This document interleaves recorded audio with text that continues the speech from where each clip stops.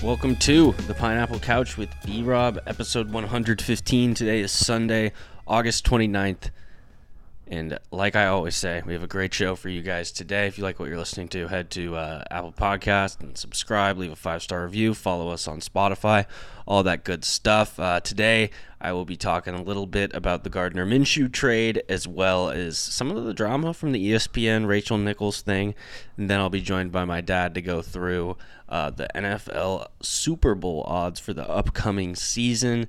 And then later in the podcast, I'll be joined by Peter Gonzalez to talk about the What If show for Marvel, as well as Doctor Strange 2 rumors, Spiderman 3 rumors, and we'll also talk about the Eternals trailer and the upcoming Shang-Chi movie. So stay tuned for that. You're not going to want to miss it. Let's get right into it. And let's get into today's show. The first topic for everyone. I guess it's not too big of a trade, but if you're a fan of the Pineapple Couch, you know I love this guy, Gardener Minshew, my guy. Former Jacksonville Jaguar. He is sent to the Philadelphia Eagles for a 6th-round pick, and I got a couple things on this for everyone. So obviously, if you're the Jaguars, I understand the move in a way because, hey, you have the number 1 pick in the draft. You have football Jesus. You have Trevor Lawrence, the best prospect since Andrew Luck. I don't know. The dude coming into this draft, we've been waiting for years since he's been at Clemson for him to be in the NFL. So they have their quote-unquote QB of the future, and that's no shade at Lawrence. I do think he's going to be very good. But again, we don't know for sure. But they're all in on Lawrence, and I'm fine with that. 6th-round pick for Minshew. Minshew is a solid quarterback, in my opinion. He is not an elite NFL starting quarterback by any means. If he is a backup, he is the best backup in the NFL. But I also think he is serviceable. Like, if you told me a team, like, okay, let's sub Gardener Minshew for Ryan Tannehill on the Tennessee Titans. How much worse are the Titans, really? That's the question you got to ask. Because I actually don't think that much. And so I don't like the value the Jags get for that for Minshew, especially because he was getting a lot of preseason snaps with the first team, as well as Trevor Lawrence. So theoretically, he's taking away snaps of Trevor Lawrence. So I don't know why they wait so long to do this. Maybe they're waiting to be proven that Trevor Lawrence was their guy. I'm not really sure. But the second aspect of this is, let's look at it from the Eagles' perspective. So they must not really believe in Jalen Hurts as much as we've heard if they're trading for Gardener Minshew weeks before the season, right? I'm not trying to read into the tea leaves too much here, ladies and gentlemen, but you got to imagine if the Philadelphia Eagles were feeling high as shit, 100% good on Jalen Hurts taking over this year now that Carson Wentz is gone, they're not trading for Gardener Minshew. They're just not. I mean, especially if you think about the weapons that the Eagles have on offense and how that's been such a hot point the past couple years of how bad they have been. So if they had maximum faith in Jalen Hurts, they are not making this trade for Minshew. They're just not. So that's, you got to take, for whatever it's worth, you got to know that that's how they feel about Jalen Hurts going into this season. I know he's a hot shot for fantasy, and a lot of people think he has a lot of potential for that.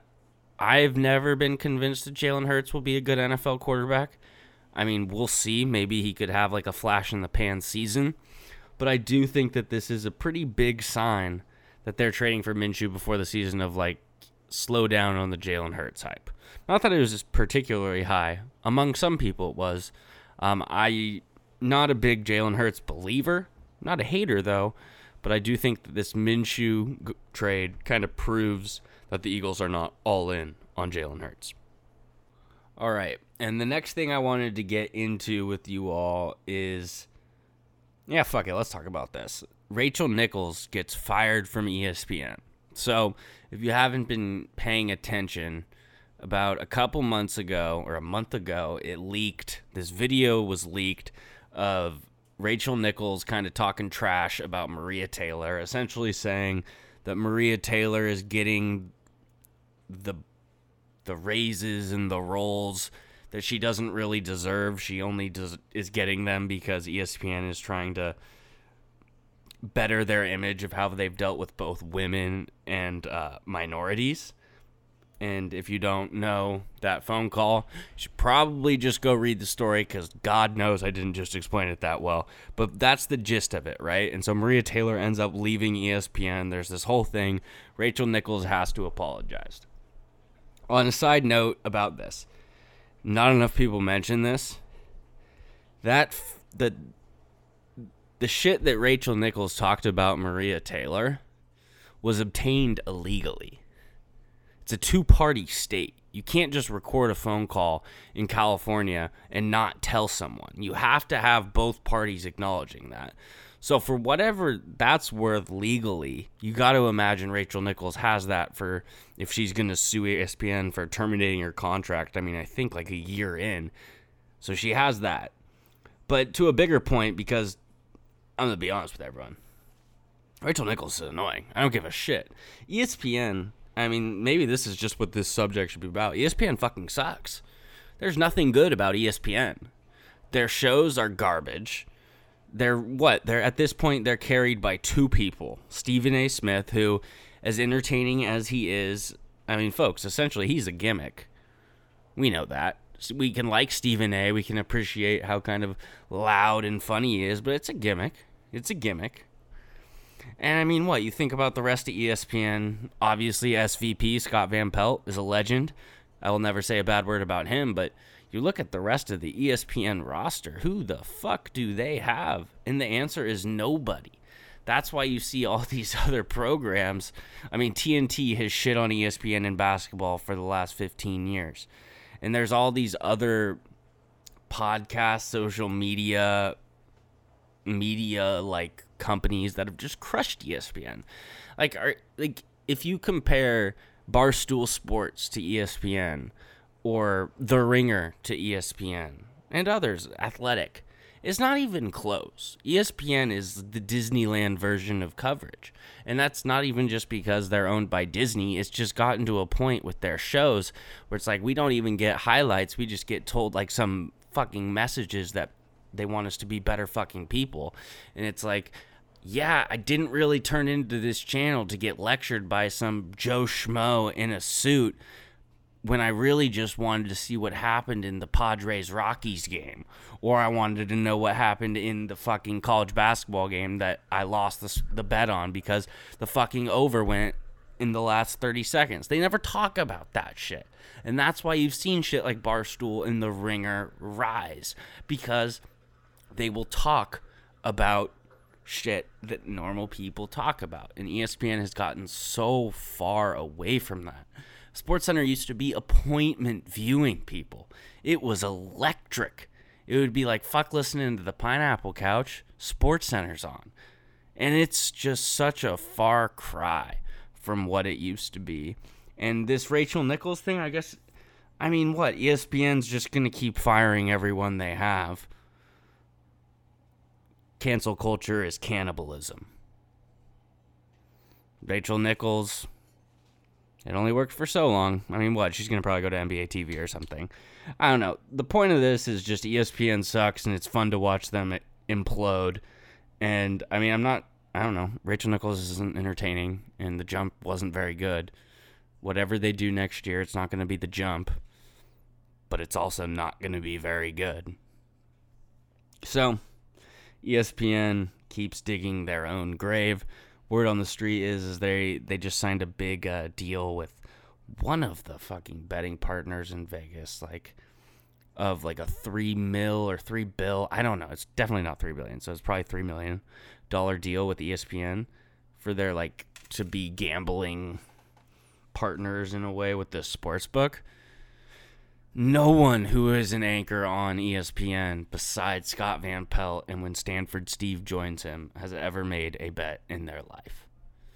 And no one wants to listen to these Joe Schmoes, these fake-ass motherfuckers, talk about it. So that's how I feel about ESPN. All right, welcome back to the Pineapple Couch. I am joined by my father, Jeff Robbins, to talk about the NFL season that is coming up. Dad, how you doing? I'm excellent. How are you?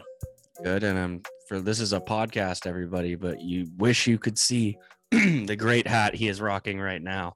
How would you describe it, Dad? What'd you just call it? It's my Australian bush hat. Interesting. We're here to talk Super Bowl odds, Dad.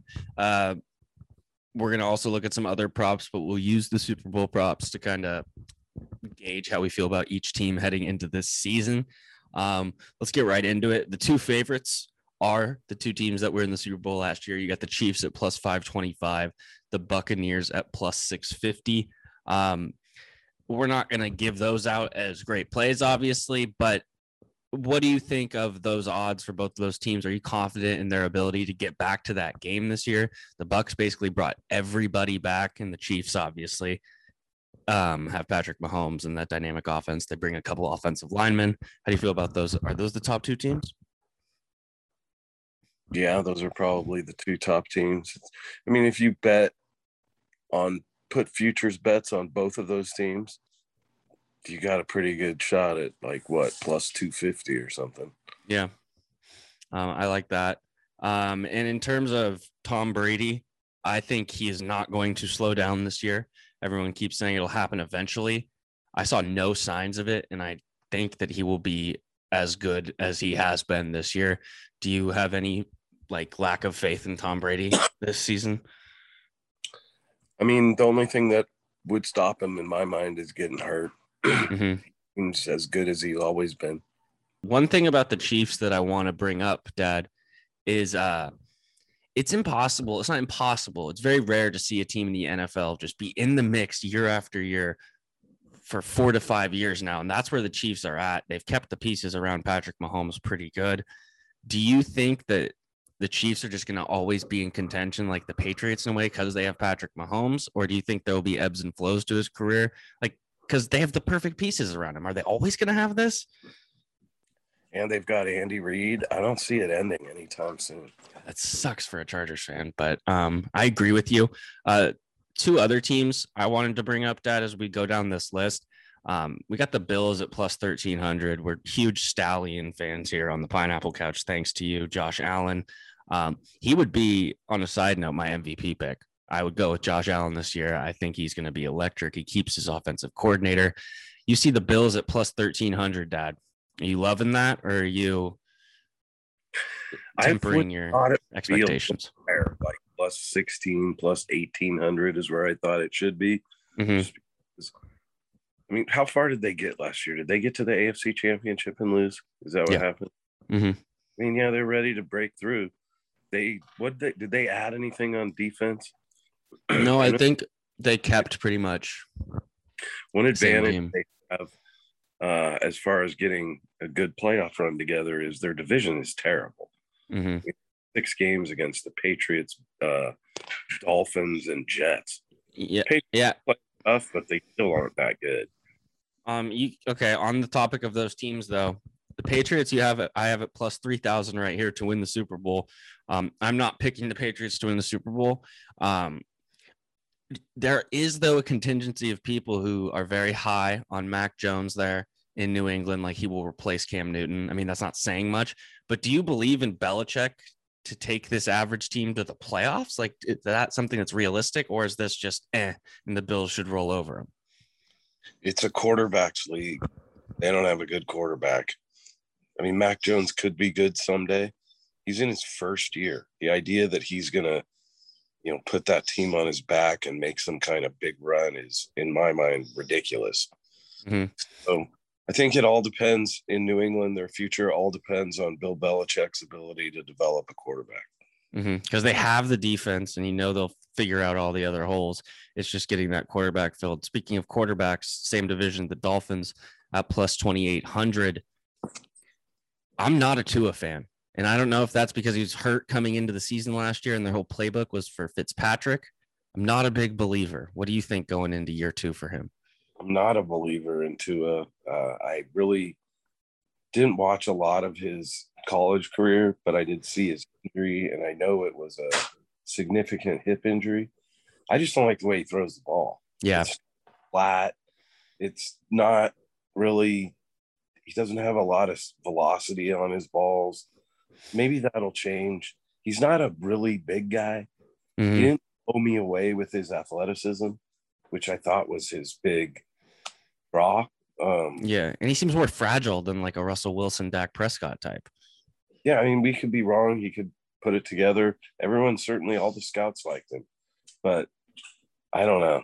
I'm not a believer. I'm a big, first of all, I can't believe the Patriots have better future odds at the Super Bowl or are worse than the Dolphins.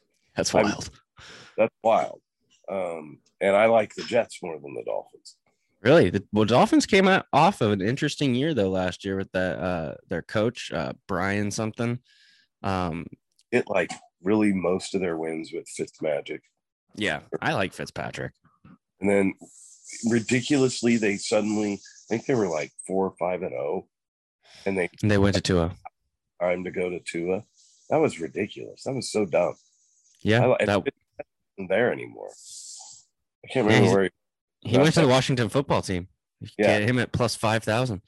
So there's nowhere for them to turn when Tua doesn't perform.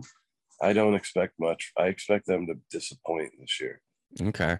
And then we got 3 teams grouped at plus 1,400. It is the Ravens and then the Rams and 49ers. The Ravens, we know what they're going to try and do. They're going to run the ball. They're going to control the time of possession. J.K. Dobbins, though, Dad, out for the season. That's a big, yeah. Oh, that's brutal. That hurts them. Yeah, that's a big loss. I just kind of feel like the league's figured out Lamar. Yeah, unless it makes a drastic change in his passing accuracy and stuff like that. At some point in time, he's going to have to act like a real quarterback to win big games, and I just don't think he can do it. My Baker Mayfield will be better than Lamar Jackson take is the stock is rising. I'm just saying. Thinking about the Rams, though, before we go to the 49ers, Dad, they it's the same Rams team they've had the past few years, except they sub out Jared Goff for Matt Stafford. Matt Stafford is kind of praised throughout the league by a bunch of players, but we've never seen him win anything. He's never been to the playoffs. Do you think that this change of situation will finally see a winning version of Matt Stafford, or you think that people are jumping the gun too much on this? Because they have better odds than the Packers. I mean, Detroit is a cursed franchise where it's tough to play. Stafford's going to retire with like every passing record ever, if you look at what he's faced to do. But he's never been able to beat good teams. He has had talent around him on offense with Calvin Johnson and Jones and some other guys they've had. But he's never been able to put it together. What I think is this takes away any excuse for Stafford. He better win because it's all on him to do better than Jared Goff. Otherwise, he's a fraud. And I'm not really convinced that either way. I could see him stepping up and being really good.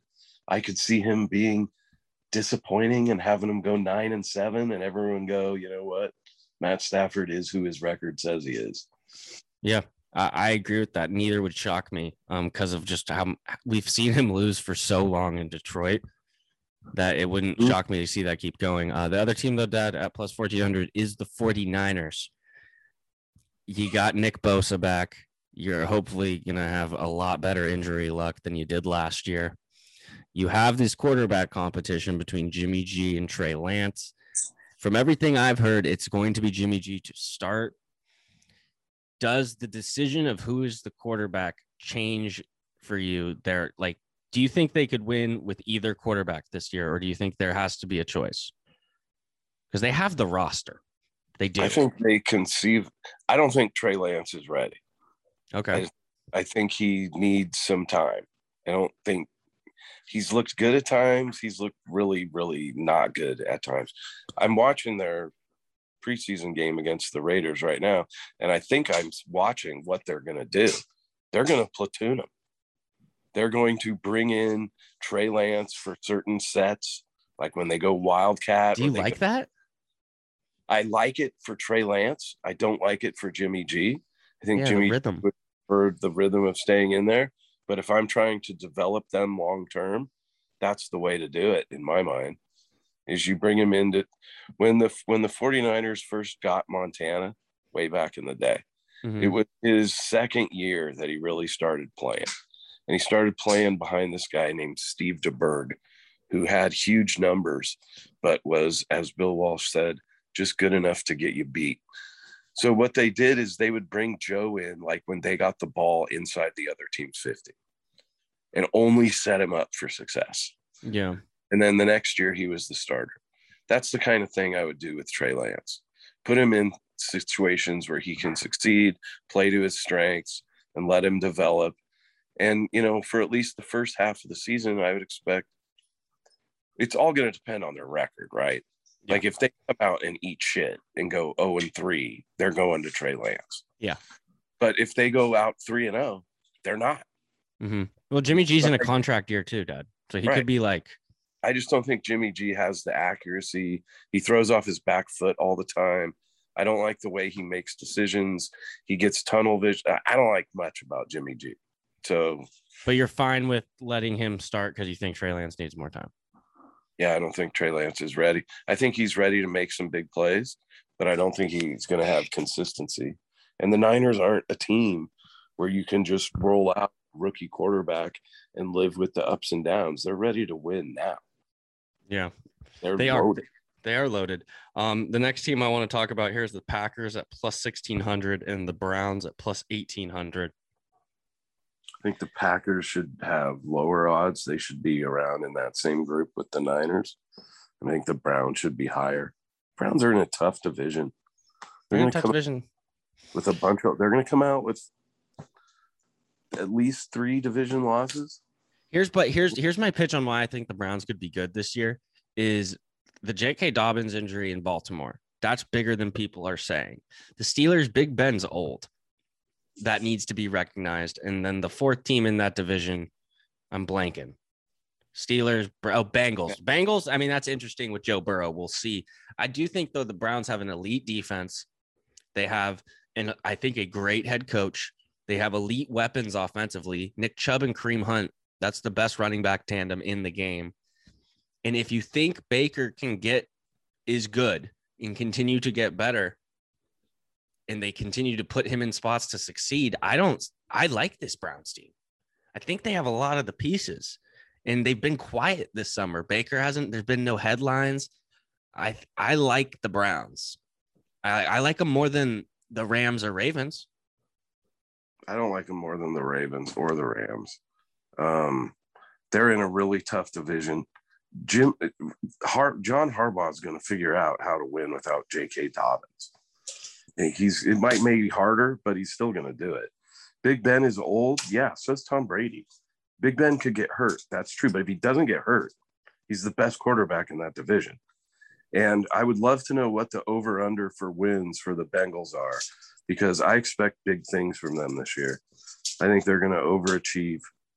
I do. And I think Cleveland's going to underachieve. I think you could see the Bengals doing better than the Browns this year as a little surprise with a big Joe Burrow year. Is that what you're anticipating? I don't know if they're going to do better than the Bengals. I think the Bengals are going to do better than people think they are. Okay. That's why I'd like to know what their over-under is for wins. Because if it's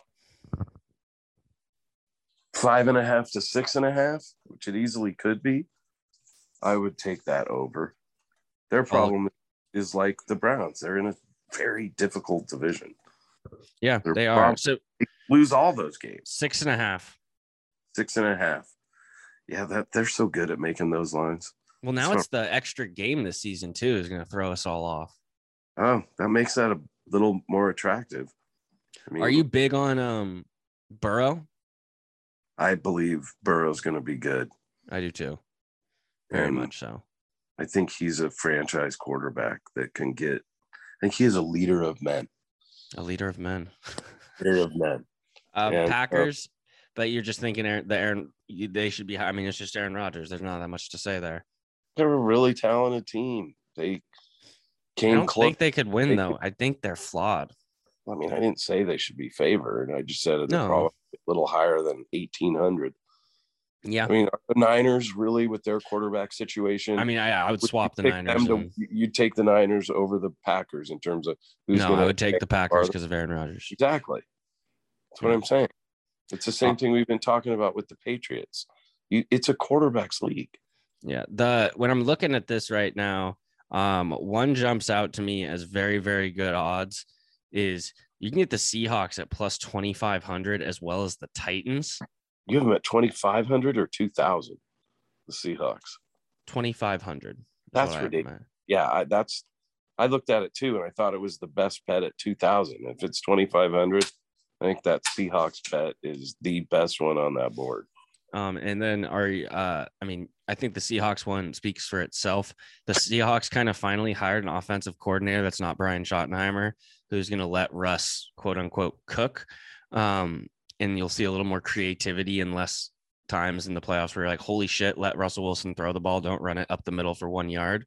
So they kind of have the same issue that we were just talking about with the Bengals and Browns. That division is so loaded. Yeah. I mean, the Cardinals are at plus 4,000.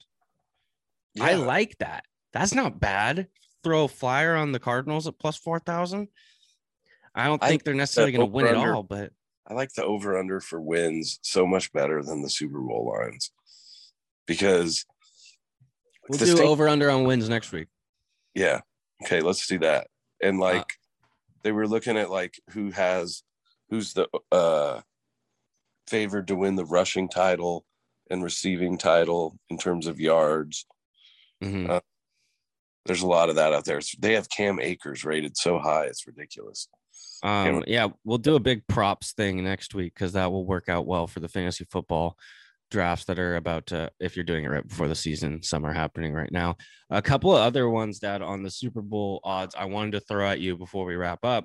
The Steelers are at plus 3,500. I'm not picking the Steelers to win the Super Bowl, but I do think there is a scenario where the Steelers could put it together and it wouldn't stun me. So I don't hate those odds. The Vikings at plus 4,000. If I put $10 down, I get 350. Yes. Yeah, I would. That's a great bet. Chargers are at plus 3,500. They're the Chargers. They look great. They have, if they weren't the Chargers, I would be like, oh my God, everything's looking great. But I'll never bet the Chargers to win this until. Well, I will, but because if this is any other team in the league, just take this exact roster and just change the logo, they're totally a dark horse Super Bowl threat. But they're not. They're the Chargers. God, it sucks, but that's true. Outnumbered by the visiting fans in every game. You know how they did? I know it's preseason and the Chargers don't play their starters, but you know how they did last night? 27-0 loss.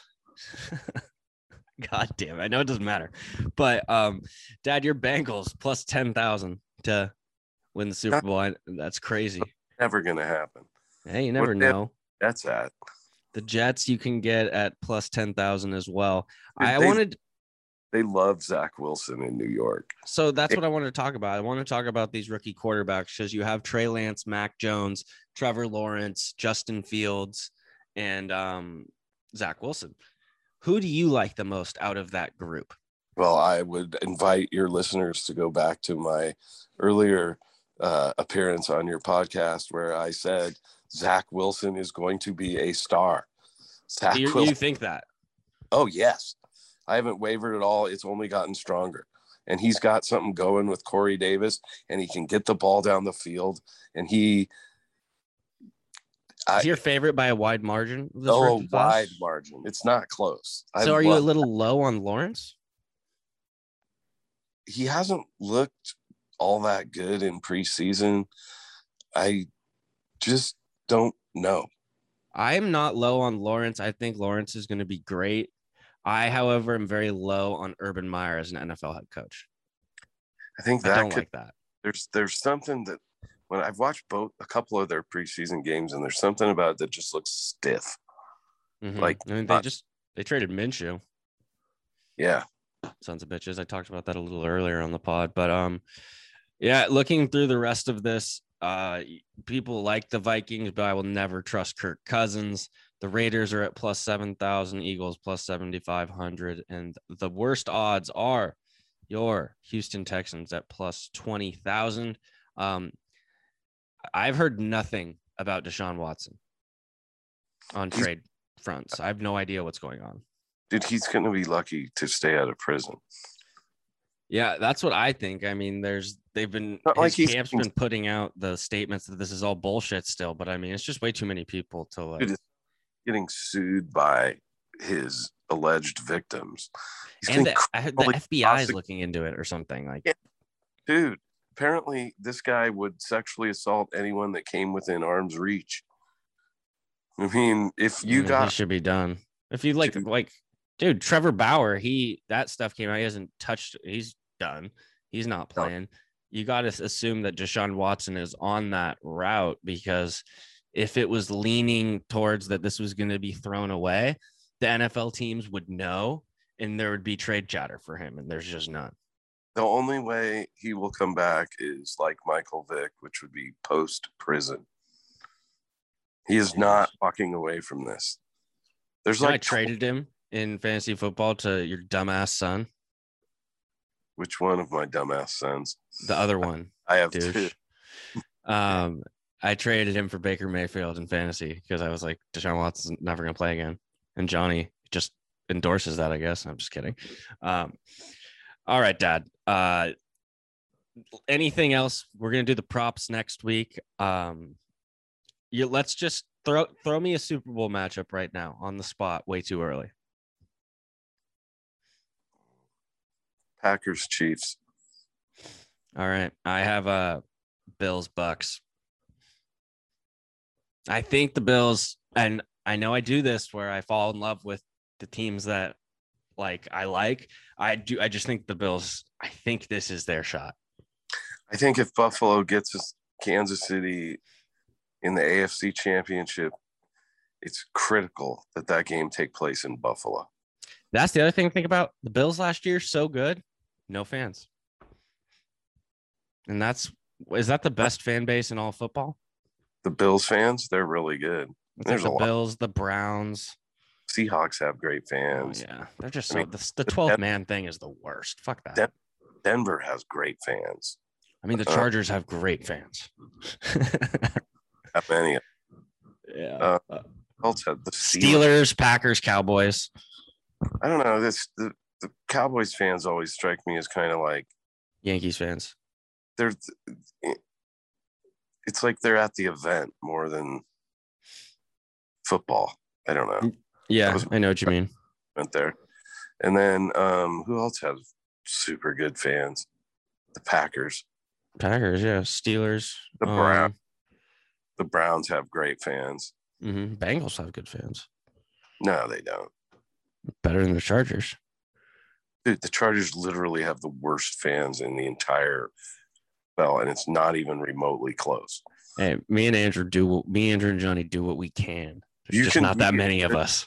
Yeah, there's just not many of you. Yeah. You're Spartans. You're taking a Persian army of millions, and you guys might be really good, Spartan warriors. But they're at the end of the day, there's still only 300 of you. In actuality, do you think there's definitely are there 500,000 Chargers fans? I would have said yes before they left San Diego, but now I'm not sure. I was going to say million, and then I was like, yeah, there's definitely less than a million Chargers fans. They actually lost fans by moving to Los Angeles. I know people that hate them. Nobody became a Chargers fan when they moved to LA, and shitloads of people said, fuck off, because the Chargers abandoned San Diego. Dude, how bummed would you be? I am already bummed. No, but think about this. Let's say you had season tickets to the Chargers for 25 years. We're there through thick and thin. And then they win a Super Bowl this year. It's going to be so bittersweet for those people, because it's going to be like, yeah, the Chargers finally won. I will lose my mind. It won't matter. It won't matter to me. I will lose my freaking mind if the Chargers win a Super Bowl. I would do so much. Get a Chargers Super Bowl. How the city of San Diego's would react, because I remember when they had those really good teams with LT and those guys, and I had stuff to do in downtown San Diego. Mm-hmm. And the Thursday and Friday before the Sunday games, dude, the whole city was decked out in Chargers gear.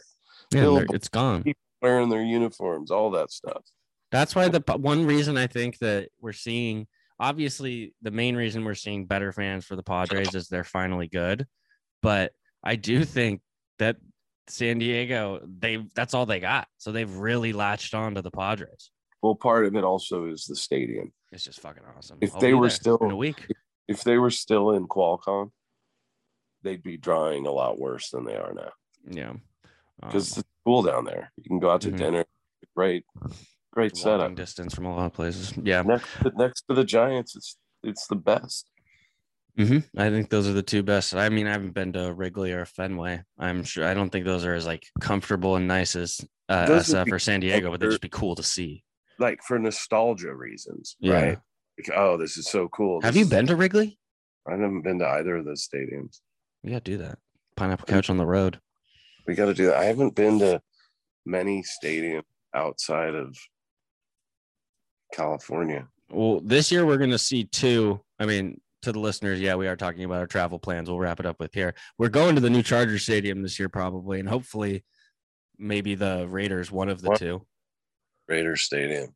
I want to see that one more than the Chargers Stadium, but it's a lot easier to go to Chargers games. Yeah. First of all, you get a ticket. All right, we understand. We understand. Dude, what's going to happen to the Raiders, though? You should be happy because every fan base in the world is going to travel to Vegas for those games.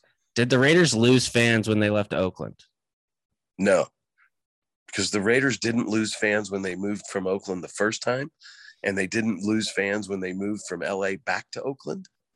I think they are the only example of a team I can think of that doesn't lose their fan base when they move from the place where they were. Yeah. There aren't many Colts fans in Baltimore. It's true. But there's a shitload of Raiders fans in LA and Oakland. Yeah. They're not to the Niners or Chargers or Rams. It's that whole Raider thing. And I'm sure now a bunch of people in Vegas that are totally down with the Raiders. Yeah. I mean, they're probably not Chargers fans. We know that. All right, Dad. Thanks for joining. We'll talk to you again next week. I have one last question for you. One last question. If the Raiders play the Cowboys in Vegas, who has more fans?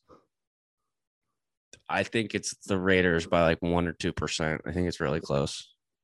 I agree. Because I think Vegas, like you said, is going to really embrace. Like they'll be all in on the Raiders. They'll be all in on the Raiders, yeah. And there's a lot of people. Vegas isn't small anymore. Yeah. All right. There for that weekend. Like if let's say you're in Minnesota in December and you look at your schedule and they're playing the Raiders in Vegas. Yeah, like think about Packers and Steelers fans too. Like shit like that. Patriots fans, Jets fans. Yeah.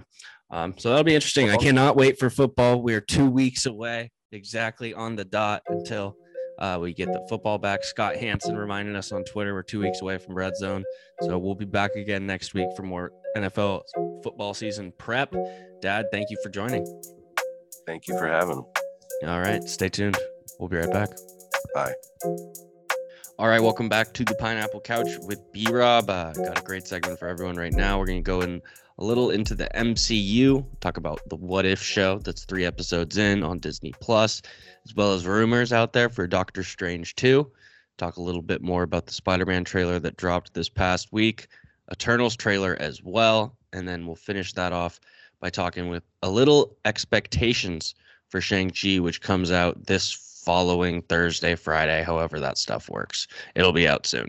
So to do all this, I'll be joined by my good friend, Peter Gonzalez. Peter, how are you?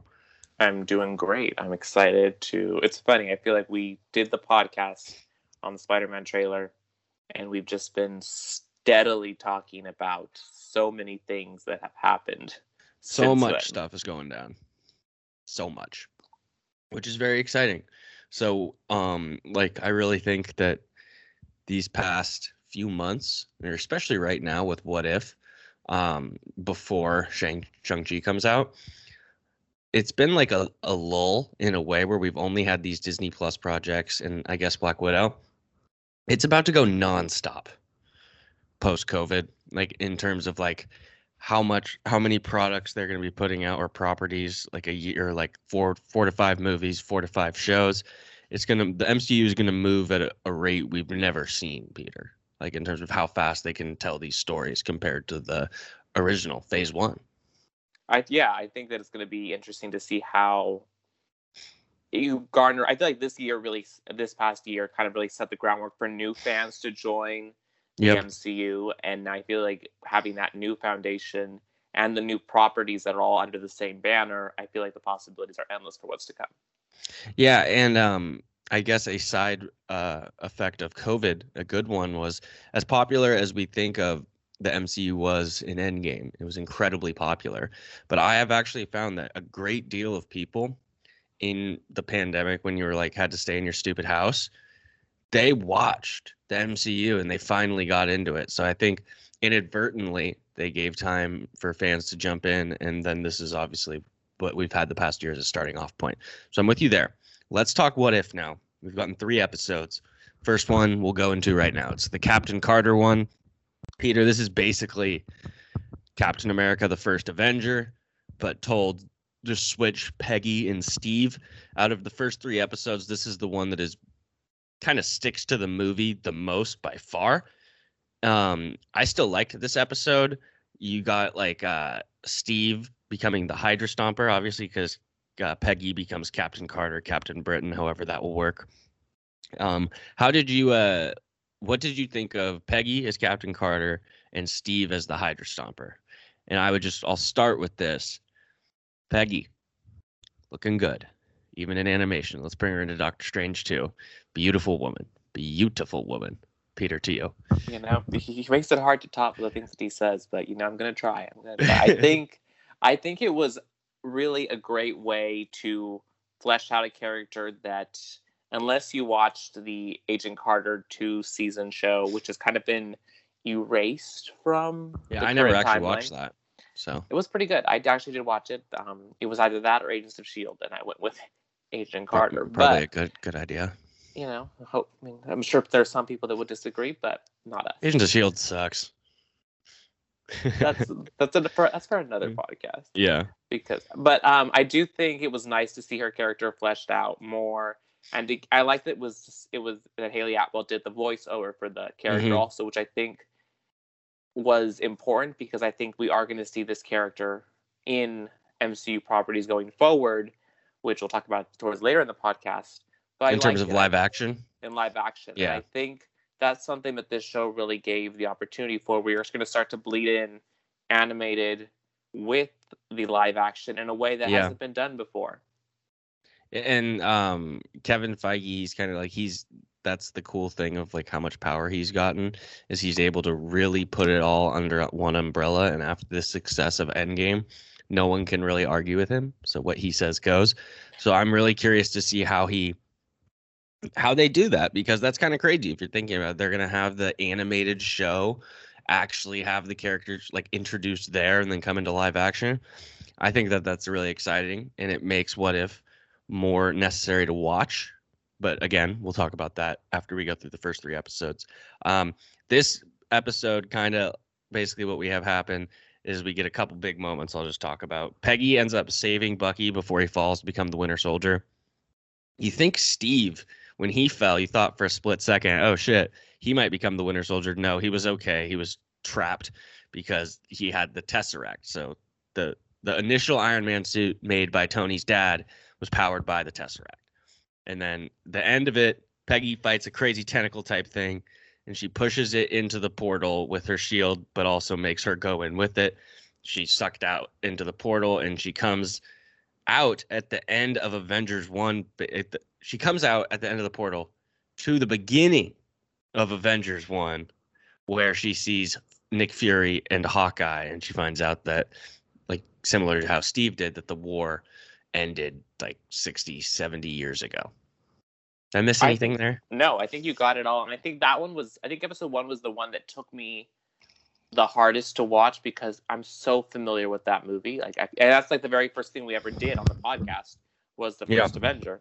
So I think there were times I was like, wait, and I had to separate the two in a way, but I really appreciated how it really was a what if situation, because the story took different turns that a simple situation would have changed. And I liked it. I thought it was a very clever way to do it. And I think it really sets up using her again going forward. Mm-hmm. I agree. So in terms of, I would say this is my least favorite of the three. Interesting. I mean, it's just too much like you said, like we've seen the first Avenger so many times. I think it was a necessary one, though. I think that's why. I think just because it was so familiar to people, that's why it's episode 1. It's like, here's the groundwork we're laying, so you can kind of get a feel for what we're doing with the first episode, and then things get crazier in episodes 2 and 3 and going forward.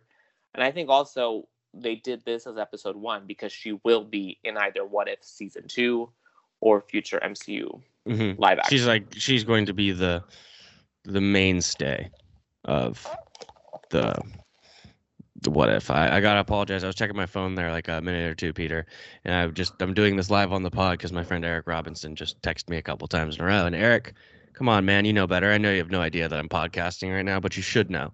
All right, back into What If. Episode 2, T'Challa as Star-Lord. I thought this one was the best of the three. I really enjoyed this episode.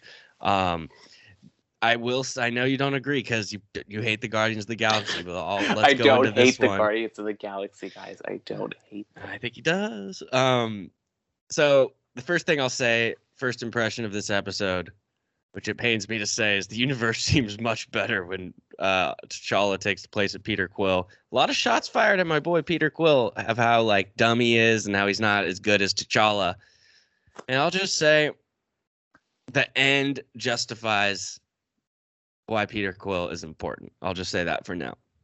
You get Thanos as a good guy who basically T'Challa, Star-Lord, just kind of like convinced him to not go on his Infinity Saga quest, and the power of a good conversation or argument is kind of a lot to take in. You get Hot Nebula. Drax is a bartender. No Gamora, Rocket, or Groot. And you have basically the Ravagers with T'Challa as Star-Lord. You got Yondu, Thanos, and they go against the Collector. That is the majority. I'm not going to go scene by scene for this stuff. Oh, for sure. What was your take on this episode, episode 2, Peter? I think what stood out, what made this episode great for me was Chadwick Boseman's performance, his final performance as T'Challa in an MCU. We have property. 3 more episodes. Was he going to be in other episodes? We should talk about this because I was confused about this too. Everyone before this episode kept saying that this is his final performance. Uh-huh. But then it came out like, no, he's going to be in a couple more this season. And then think about this, Peter. In the trailer, you know how they show like the Avengers shot from Avengers 1, but it's different? Like, there's obviously like Captain Carter's there. Star-Lord T'Challa is there. Okay. So I think but I don't know. You could be right. And the only reason I bring this up is not to be like, you're wrong, is because I thought that was the case too, until I heard someone like this say that. So I don't know. You could be completely right, but I'm Googling. Yeah, Google that, because I was under the impression initially that it was that, but then I heard he's going to be in a couple more episodes this season. But I don't know. I mean, I think, well, as you're Googling this, the thing that like stood out to me in this episode too, obviously the T'Challa stuff's great, but Thanos, that was just such a twist to get. And like that, to me, was the biggest example one of the biggest examples through these first 3 episodes of how cool What If can be. Because you have like freaking Thanos fighting along Black Panther as Star-Lord. Very cool. What was the result of your Google search? The result is, apparently it was revealed 4 weeks ago, so I don't know how we missed this information. Kevin Feige revealed that he actually recorded multiple episodes worth of dialogue for the series prior to his passing. So they just haven't said how many he actually will be in and they will use. But yeah, so he'll be in. So, okay, so let me with that new knowledge, obvious. I don't think it really changes my opinion. I think because no, not at all. it's someone who really wanted to do right with the character, which I think you can tell why the MCU works so well, because these people are so committed to their roles and making a good showing of it. And I think he understood the impact that this role had beyond just him being on screen. So I think the fact that he did this was so well done, and seeing T'Challa as Star-Lord was pretty dope. Mm-hmm. And in terms of like, I do think you're right in the way of like, I think that this will be the performance that it's not like the final one, but this will be kind of like the farewell or the thank you, the tribute to Chadwick Boseman, because of that line Yondu has to him, where basically you could fit in anywhere. You know what I'm talking about at the end of that episode? So I feel like this might have been the big like emotional episode dedicated to him and goodbye, but we'll see him again. I thought there was great action, them fighting the Collector. You see the Collector has like Thor's, he has Mjolnir, he has Cap's shield, he has all this sort of stuff. And I'm a big fan of Yondu. So I enjoyed having Yondu in the, I just think he's an entertaining character. So I really enjoyed his presence in this episode. So that stood out to me. What didn't you like about it? I think it's going to sound like such a hater. I think, again, the Guardians are hard for me. So I think that part was the hardest part for me, that it's like, oh, we're going into the Guardians. And just, again, seeing T'Challa in this was like, T'Challa as Star-Lord, Peter Quill as Star-Lord. Like, it was like... But again, that's for another podcast. It's a different character. It's a completely different character. Exactly. A different take and different choices, different motivations, just different impact that character would have had. And okay, well, let me say this. And I don't understand how this could be controversial, but I'm going to say it anyway. If we could go back in time and choose who to have as Star-Lord, let's like take Black Panther out of the equation, right? Who would you rather have, Chadwick Boseman or Chris Pratt? To me, to what makes Guardians, 10 out of 10 times I take Chris Pratt as Star-Lord. We can criticize how he fucks up, but that's just like how they write the character. Like, so that's the thing. Yes, 100%. Chris Pratt is Star-Lord. Chris Pratt is Star-Lord. T'Challa as Star-Lord is what I appreciated that. I appreciated seeing that versus Peter Quill as Star-Lord. Chris Pratt is Peter Quill's Star-Lord. He pulls that off so well because he's a good actor. So okay, good. That's what I wanted. And then I mean the one thing that I will say is like the big takeaway from this episode too is like how much better the universe seems with T'Challa as Star-Lord. Not so fast at the end. We see Ego from Guardians 2 approaching Peter Quill, who was not taken away by Yondu. So he's just been on Earth. He's been working at this Dairy Queen. And this obviously means probably the end of the world. So Peter Quill, pretty important that he went on those Guardians journeys. Anything else on this one, Peter, before we go to episode 3? I enjoyed it. I thought this one had the best vibe out of all of them. I thought it really showed what it could be, and I enjoyed it best because because it was cool. It looked visually cool. It was a tight animated show. It looked what I wanted it to be, which when we get to episode 3, I might have a controversial opinion. Okay, let's get into it. Nice segue there. Episode 3 kind of centers, or it doesn't kind of center, it centers around the question, what if the Avengers were killed? This is not as their Avengers. This is like in the recruiting process. So like right as in the events of Iron Man 2, Thor 1, before they find Cap, they're like, they know they're trying to do the Avengers initiative, and all the candidates start getting murdered. So throughout this, we get a appearance of Betty Ross, her first MCU appearance since the Incredible Hulk, and like, is that 2008? Yes. 2008, yeah. And you get Mark Ruffalo playing the Hulk instead of Ed Norton Jr. Ed Norton Jr. Is it Ed Norton or Ed Norton Jr.? Google I feel like the Jr. is like I'm thinking of like Kellen Winslow Jr., like NFL player. I think he's in prison, by the way. I think he did something pretty He's not a up. junior. It's just Edward Norton. Edward Norton. Kellen Winslow Sr. One of the best Chargers players ever, if not the best Chargers player ever, Peter. Just And it was for the record. 2008. Okay, 2008. So we get that. We get the Incredible Hulk. And so basically we see all the origin stories of the Avengers kind of joining the Avengers, but they all get killed. And that's how this episode goes. We end up finding out that Hank Pym is the villain because he's pissed off because his daughter died because she was a SHIELD agent. Loki and Nick Fury end up working together because Loki's there to avenge Thor. Nick Fury wants to stop the killing of all the Avengers, obviously. And so they stop Hank Pym, and then it ends with Loki actually ends up taking over the world after this. And Fury and Captain Marvel are at the end. The last shot is them at Cap Shield, where it's like under all the ice in like the North Pole or whatever. So you think they're going to unfreeze Steve. So you got Nick Fury, Captain Marvel, and Steve Rogers, Captain America. So that should be interesting if they're going to follow up on this. Did you have any idea it was going to be Hank Pym before they did like the Hope thing? No, I did. I thought it was not going to be Winter think it was Soldier. going to be him. Yeah, I definitely thought him, or maybe Janet, or I was thinking it could have gone those routes, but I did not see it being Hank as the villain. He looks crazy. He did. They did a good job. Yeah, I think that's what's cool about animation is that you can more distinctly define this person is not a good person. Yeah, I mean, I really liked the Hank Pym Twist. I liked that a lot. I thought that was my favorite. And then the Loki Nick Fury kind of combo was really good. I would put this as my second favorite. What to you is your favorite parts about this episode? And then what is your controversial statement?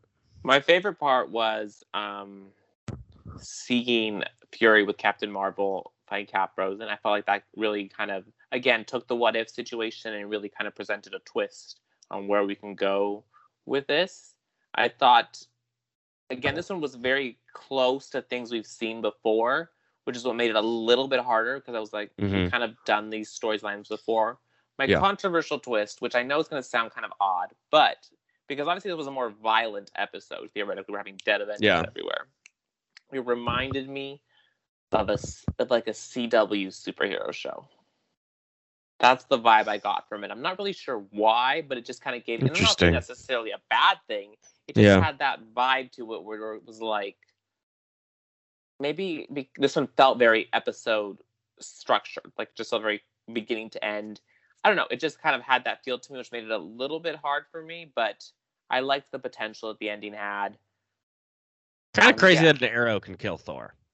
That was my thing. I guess if it hits him in the heart, you shoot it fast enough, but that was my only about this was like Hawkeye just accidentally killed Thor. I don't know. Maybe he's not worthy yet. To me, it was like, come on. I mean, the kills were a little bit. I mean, Hulk blowing up was just a bit. That was wild. Wait, where? So I mean, I'm curious. I like where we're going with What If. It is an adjustment for sure when you know these things so well. When it's harder when you know them so well. Yeah. Versus when you don't know them, they go more original on a take. Yeah, I'm with that. So, moving on off those 3 episodes, what are our overall thoughts, theories on What If? How do we feel about it going forward? I'll let you go first. I think going forward, so what's helped me with What If is over this week I watched my mom hadn't seen the finale of Loki yet. So we watched it together. And rewatching the finale of Loki with the whole Kang explaining multiverses and everything, I would enjoy What If more, again, having that background again. And going forward to where I know that we're going to multiverses and different things. And again, reframing it as the animated as the same as the live action. Essentially, they live side by side. They're not like two different, like it used to be, you had the cartoon versions and you had the movie versions. This is like same playing field, just different medium. Yeah, and I think that's fascinating, and I like that they're doing that. Overall, how I feel about this is I think I was thinking it was going to be a little more necessary to watch. And I think that was done by me because I don't think it is too necessary. I enjoy it week to week. I think it's entertaining. it's just not like, even though it is in the MCU, it's just not live action, I guess. So I guess it's just so like to me it's like it's cool, but it's nothing crazy. I like it. I like watching it, but like theory wise, I don't really know. My theory is that like Captain Carter will eventually come to Doctor Strange too, and that's not even really a theory from us watching this. That's just because we've heard those are rumors. You know what I mean? So it's just kind of like, I don't want to say it's like cute, but it's like it's like I don't know. It's almost like a dog that you're just like, oh, good boy. Like, you know, it's just like, oh, this is cool. But it's like it's not. I'm not. I don't stay up till midnight to watch it at all. I watch it like the next night. Like it's not like, oh shit, What If is out. I need to watch it now so it doesn't get spoiled. There's no aspect of that for me. But that sounds all negative. I mean, I'm watching it. I like it. It's entertaining. You know?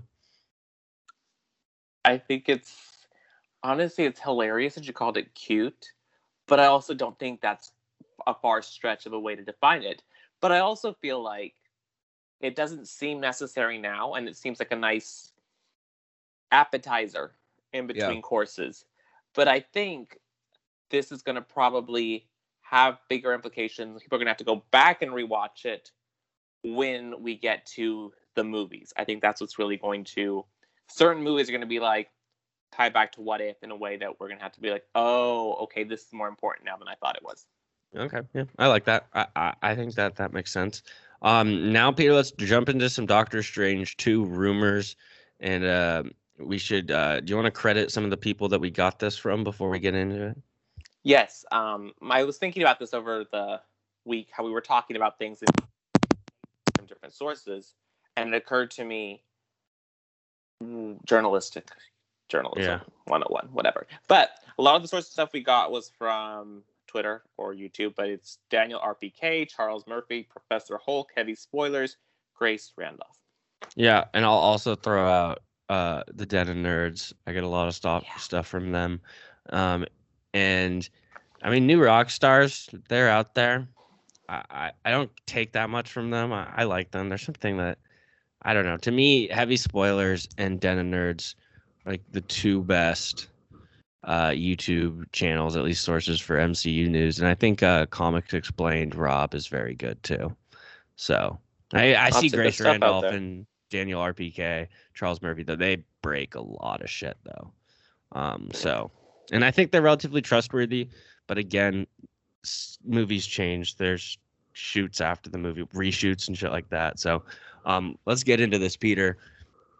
So Doctor Strange rumors, this all kind of started with, there was a tweet about how awesome the fight between Thanos and Doctor Strange was in Infinity War, which it was. It was an incredible fight, and it was kind of like, this is the coolest fight in the history of the MCU.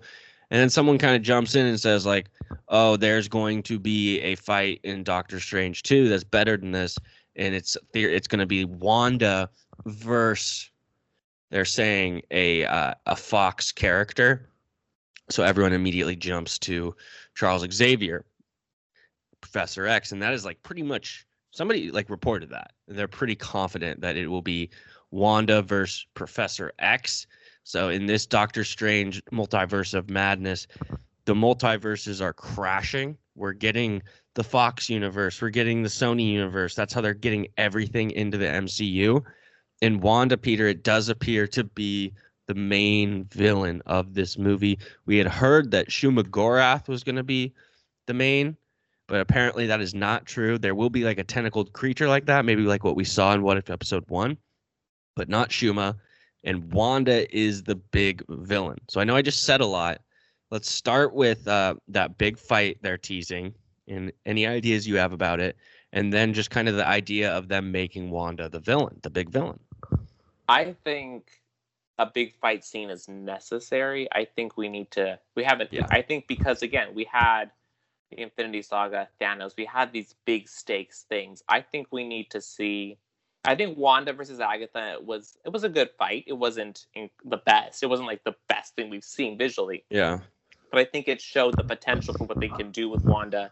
And we're leaning into this theory that Wanda is basically getting stronger and kind of losing it, essentially. With dark magic. The Darkhold. Darkhold, yeah. And just because she wants to... Again, what I think WandaVision did so well is that we had the ending where she wasn't really redeemed. And people were like, how come they didn't redeem her? It's because continuity has to take place. You have to have this take place somewhere else. So to jump on Wanda as a villain, I'm very much here for it, because I think we will get a good arc of her villain to redemption story in this movie in a way that they're going to deliver visually. They're going to deliver with a script that's going to be solid. And again, I think you have someone like Elizabeth Olsen who anchors this character so well, and will be able to show that range of what she's going to go through to get to that point where you're a hero again. Mm-hmm. And like a good thing that they've established with, if she's going to be the villain, which I think she should, and I think will be great, we know her motivations, and her motivations aren't evil. They're to find her kids who, I mean, we can get into the argument like they're not really her kids, but that's what's going to kind of cause her to go crazy, is this pursuit, I think. And I'm all here for it. I really think that it would have been a disservice to Wanda, the Scarlet Witch character, and Elizabeth Olsen to not let her and the MCU explore this story arc with Wanda, because no offense to Wanda, but that's the thing. That's her big thing in the comics. Like, she does go bad. So not doing that, I think, would be a disservice to the character. And I'm very excited to see the Fox and Sony characters come in. You put down if the X-Men are coming, which version do you want to see show up? I think, like, give me three. Fassbender, Magneto, number 1. Number 2, give me a am I gonna take the young Professor X over the Patrick Stewart one? Kind of want to. Yeah, so I'll take him too. And then give me Evan Peters Quicksilver. That's what solid choices. I think I don't disagree with you, because I don't think it makes sense for a X-Men First Class is such a good movie. That's why I have both those versions of Professor X and Magneto, because I just think that's a fantastic movie. X-Men First Class just set the bar for where they were going. And they just shot the bed. But I think it makes sense. I think those two make sense. I can almost see Evan Peters Quicksilver being the one to sort of help snap her from this whole situation that she's got going on. But I do think that a Magneto or a Professor X versus Wanda situation would be gnarly to see, because we're not going to get Storm here. We're going to get Storm probably in Black Panther 2, which would be so rad. But I do think that those three characters and those three versions would be the best case scenario for this, unless you're going to recast them completely. Which, I mean, is this where we see Deadpool? I don't think we see Deadpool yet. I think that tone is not the tone that you're going for in this movie, which is supposed to be dark.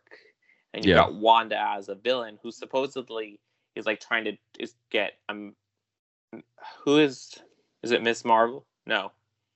Monica, Captain Marvel. No, Photon. America Chavez is the name you're looking for, I believe. Thank you. Right? That's apparently who she's trying to get. It's America Chavez, right? Yes, but I don't know what her hero name is. I don't know. She just hops through dimensions, right? I think so. So Wanda's trying to get to her after I read that she kills Mordo. Wanda's going to kill Mordo? I'd be down. Let's get into this thing, because I saw this report too. There's a rumor that the Illuminati will be introduced, like maybe an alternate universe. I love our script notes for this. Yeah, and so the Illuminati basically in the comics is this group of heroes who kind of like operate above everything, above the Avengers, above the X-Men, and look out for, like, quote, the good of everything. And they make these decisions that sometimes are pretty fucked up, but they think they justify them. It's usually like Tony Stark, Reed Richards, T'Challa, Namor, Doctor Strange. You see, that's the usual group. Captain America has been in there, but then he was kind of like too righteous and they had to wipe his brain and kick him out. It's a great comic book story, by the way. So all those characters I just named, pretty good. Here's what the MCU is thinking, reportedly. Allegedly. Captain Carter. I don't have that big of a problem with that, but that's fine. Okay. Balder the Brave. All right, so Thor's brother that we've never met. Okay. Okay, interesting. Monica. What the fuck? What? No. Hard no on that. I like Monica Rambeau. She's not in the freaking Illuminati. So hard no there. Mordo, again, hard no.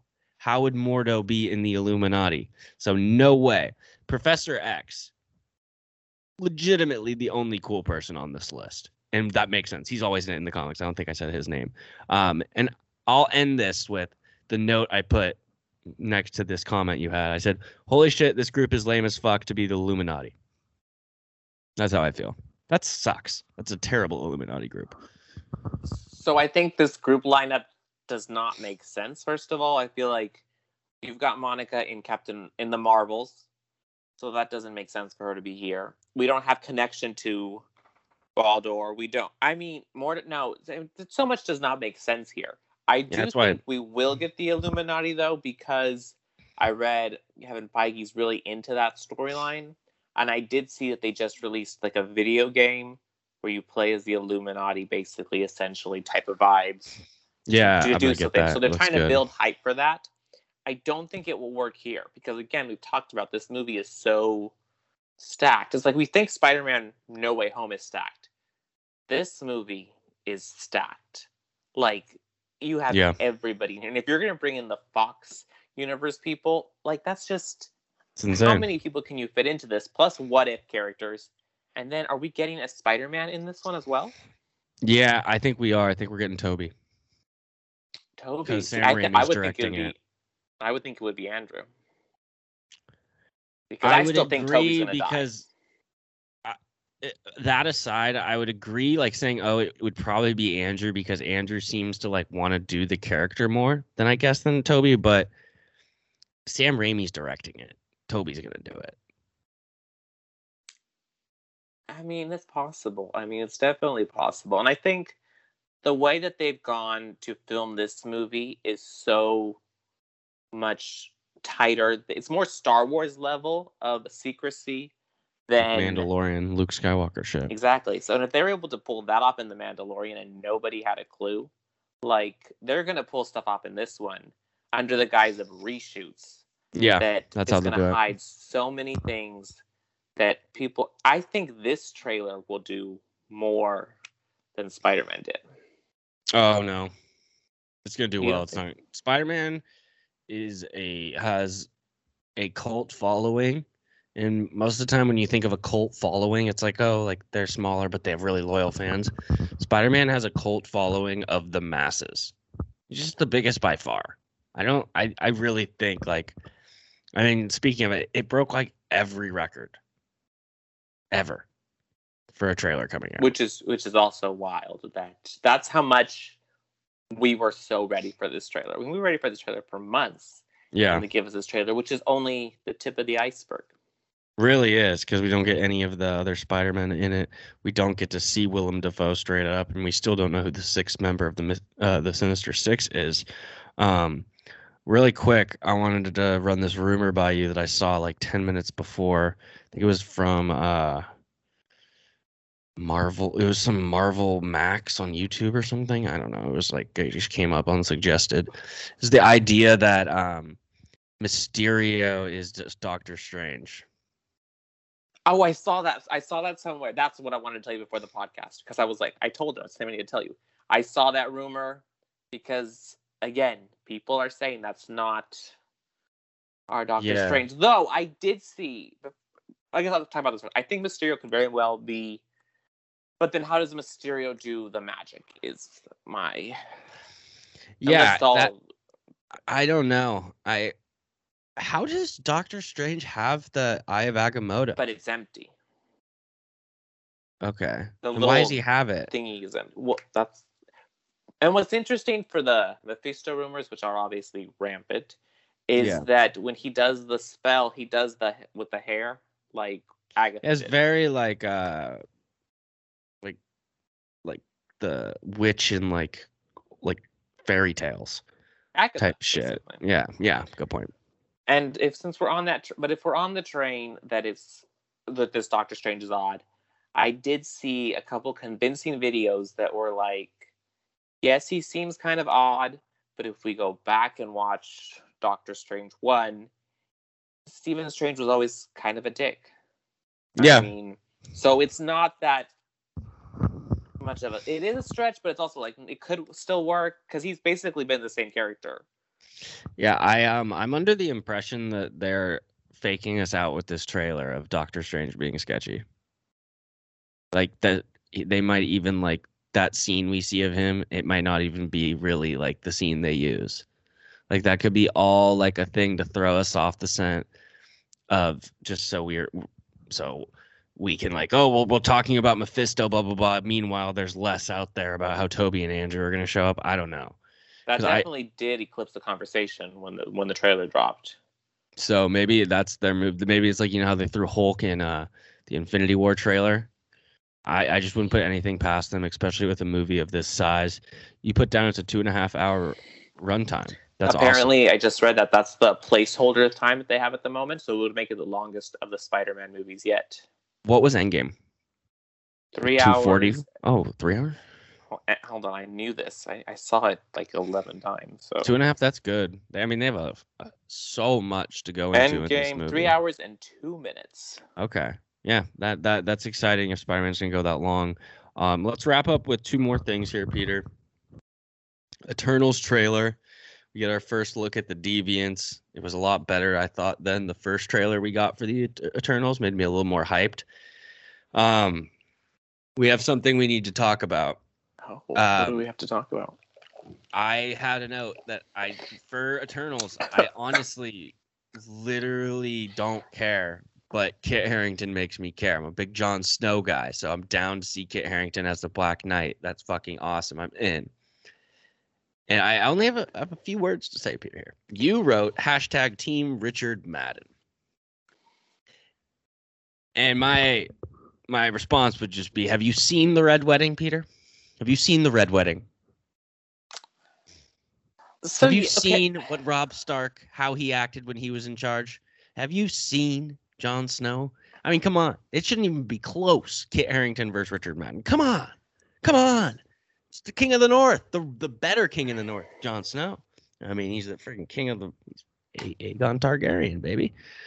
Sorry, I'm a big Jon Snow guy. I got the Funko Pop and everything. He was on the logo for forever. So, why not Richard Madden? Have you watched The Bodyguard on Netflix? Okay, there's a series. It is called The Bodyguard with Richard Madden. Yeah. So homework for you. I've heard it's good. I'll do some homework. You know, I watched that. It's like a mini series. I was only going to watch like an episode and then call it a day. I binged all of it in one day. Oh shit! So I'll check that out. Wait, his... so what are you looking forward to most in Eternals then? Is it Richard Madden's character? Is it Angelina Jolie, Kumail Nanjiani, Kit Harington, Gemma Chan? Like, what is this aspect of this movie that is luring you to it? Because for me, like, I am actually like, Kit Harington is one of my favorite actors, so yes, I'm excited about that. But also, like, the Black Knight, that's just a dope character to me. So that's what I'm most excited about, is getting that character out of the Eternals franchise and over to the Avengers. And the cherry on top is it's one of my, like, it's freaking Kit Harington, who's one of my favorite because of Jon Snow in Game of Thrones. So it is so rad to hear how passionate you are about this. Your motivation to see this movie. I think that's rad. And in all seriousness, that's rad. I think for me, I want to see the storytelling of why weren't you intervening during Thanos. Okay. That's really appealing to me. The cast is stacked. I'm a huge Gemma Chan fan also, after seeing her in Crazy Rich Asians, like in a small role, what her talent is. I think the fight sequences are going to be gnarly. Again, because they're different. I like that it's tonally a different vibe. And I think that WandaVision taught me to appreciate the different vibes that the MCU can do. So I think I'm hyped for this, because I don't really know what to expect in a way that I haven't felt since. Which one did I not feel like I knew what I was? Was it Falcon Winter Soldier? No, because I mean, Falcon the Winter Soldier kind of knew what was pretty straightforward what the storyline was going to be. Oh, the one you didn't know what it was going to be? I mean, honestly, Loki's up there, but... Yeah, Loki's up there. It's that kind of thing where you don't know what... Yeah, Ragnarok? Ragnarok. Yeah, Loki, yeah, that kind of vibe where it's like, what am I... I'm not a huge fan of these characters. Well, so I guess it's just this one. Because I was obviously a huge fan of Loki before Loki. I was... Mm-hmm. Maybe Black Panther then? Yeah, Shang-Chi. Black Panther. Yeah, I think... Yeah, well, that kind of vibe where it's like, I don't have that connection all ready to go, so let me be able to embrace something brand new. Oh. You know what's the best example of something like the Eternals? What's the Guardians. So you're going to really like the Eternals then because you love the Guardians. I mean, you're setting up those. To compare the Guardians to the Eternals. Okay, I'm ready. I am saying now the Eternals will be nowhere near the Guardians. I mean, unless they really get me just so much Kit Harington that I'm like, shit, I gotta like this one the most. Already you have a better. I mean, the cast of the Eternals, the cast of the Guardians of the Galaxy. Oh, let's take it easy. It's pretty close. You got Chris Pratt, you've got Vin Diesel, you've got Bradley Cooper, you got Batista, you got Zoe Saldana. I mean, I don't know. Ladies and gentlemen, stay tuned until November. It's a part of every podcast where this Guardians. We're teasing all sorts of things. There's going to definitely be a Guardians podcast, but there will also be a Guardians versus Eternals once Eternals comes out. Because who knows? I could hate Eternals. It's possible, but yeah. I mean, we're not there yet. So we're planning for the future, guys. There's stuff coming then. And I'm curious if last thing on Eternals. So Thanos is a deviant. He's like has the deviant gene. Like so he's somehow related to one of the Eternals is his dad. I think Thena's his sister. Something. And then Ajax is his dad, who I don't think is in this, but like Thanos, there's a Thanos. Well, Ajax is now a female character, isn't that Ajax? There's some freaking Eternal that is his father that's not in this. So maybe I'd be interested to learn more about Thanos, because if he's part deviant, why didn't they interfere then? So, like you were saying, like what have they been doing? And then last thing, Peter, I want to talk about today is our expectations for Shang-Chi. People are in all caps raving about this movie. One thing I would like to say though about the raving of this movie, to just kind of all these people who are raving about it like to kiss Disney's ass so they can keep going to these private screenings. That's a fact. So take grain of salt with the things that come out before the general public can see it, because every single person who is getting that early access kisses Disney's ass so they can continue to get it. And you see it on YouTube from some people. And luckily there's a good amount that don't, but there's I don't know. I could call out people, but it's there. It is such a thing. So that's one thing I want. Disclaimer.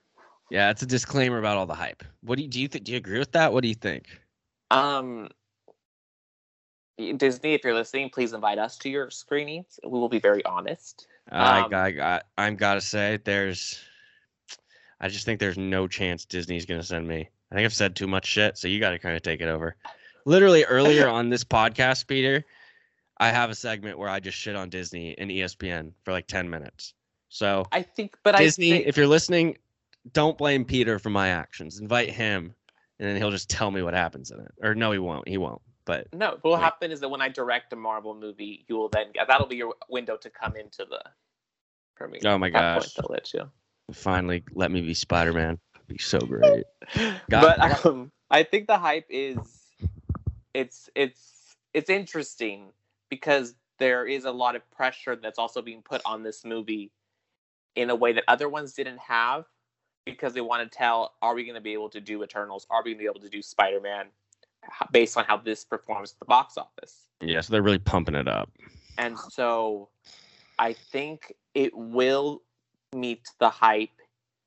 It'll still be controversial probably, but I think it'll meet the hype and be maybe better than Black Panther, which became more about the hype than the movie. I think it'll be a better movie. Yeah, than Black I see Panther. that. Because Black Panther was. I think it'll be right around there. Because culturally, Black Panther was a huge thing. Oh yeah. Which this also is coming in a time when it's necessary.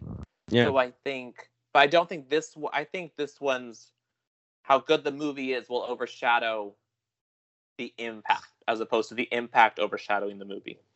Yeah, and I think it'll be good. I do think it'll be right around that Black Panther range, maybe a little below. I'm a sucker for a good soundtrack. Black Panther has that. In terms of like, I think it's gonna be good, but like I've seen people put it top 5, top 10. I think that's ridiculous. I would be stunned if after seeing Shang-Chi, it's a top 15 MCU movie for me. I'd be stunned. See, I think it will be a top 10 for me, so I'm curious. Top 10? I think it has that potential. So you think Shang-Chi will be better than all 4 Avengers? We'll do both Spider-Man. Okay, that's 4. That's 6 spots in the lineup. Ragnarok. 7 any spots of in the lineup. Iron Man, any of the Iron Man, any of the Cap. Oh shit! You see, it's not okay. easy. If we take out Avengers, that opens up 4 spots. If you take out the Avengers, Do you think you're gonna like spots. Shang-Chi more than Black Widow? Yes. Do you think you'll like it more than Eternals? That's not being counted in yet. That's separate. Okay. Will I like it more than Guardians? I guarantee it'll be better than Captain Marvel. Probably. Oh, shut up! No. Will I like it more than Captain Marvel? Probably. Will I like it more than Thor 2? Yes. Will I like it more than... It'll be hard for it to top an Iron Man, a Cap, a Spider. But... Guardians. I think this... I think it'll be Ant-Man level. I think it'll top Ant-Man. It's got to be really good because Paul Rudd's funny, but Ant-Man movies aren't even that good. It's just Paul Rudd. All right, I like it. That was a good little ending there. Peter, anything else before we wrap up today?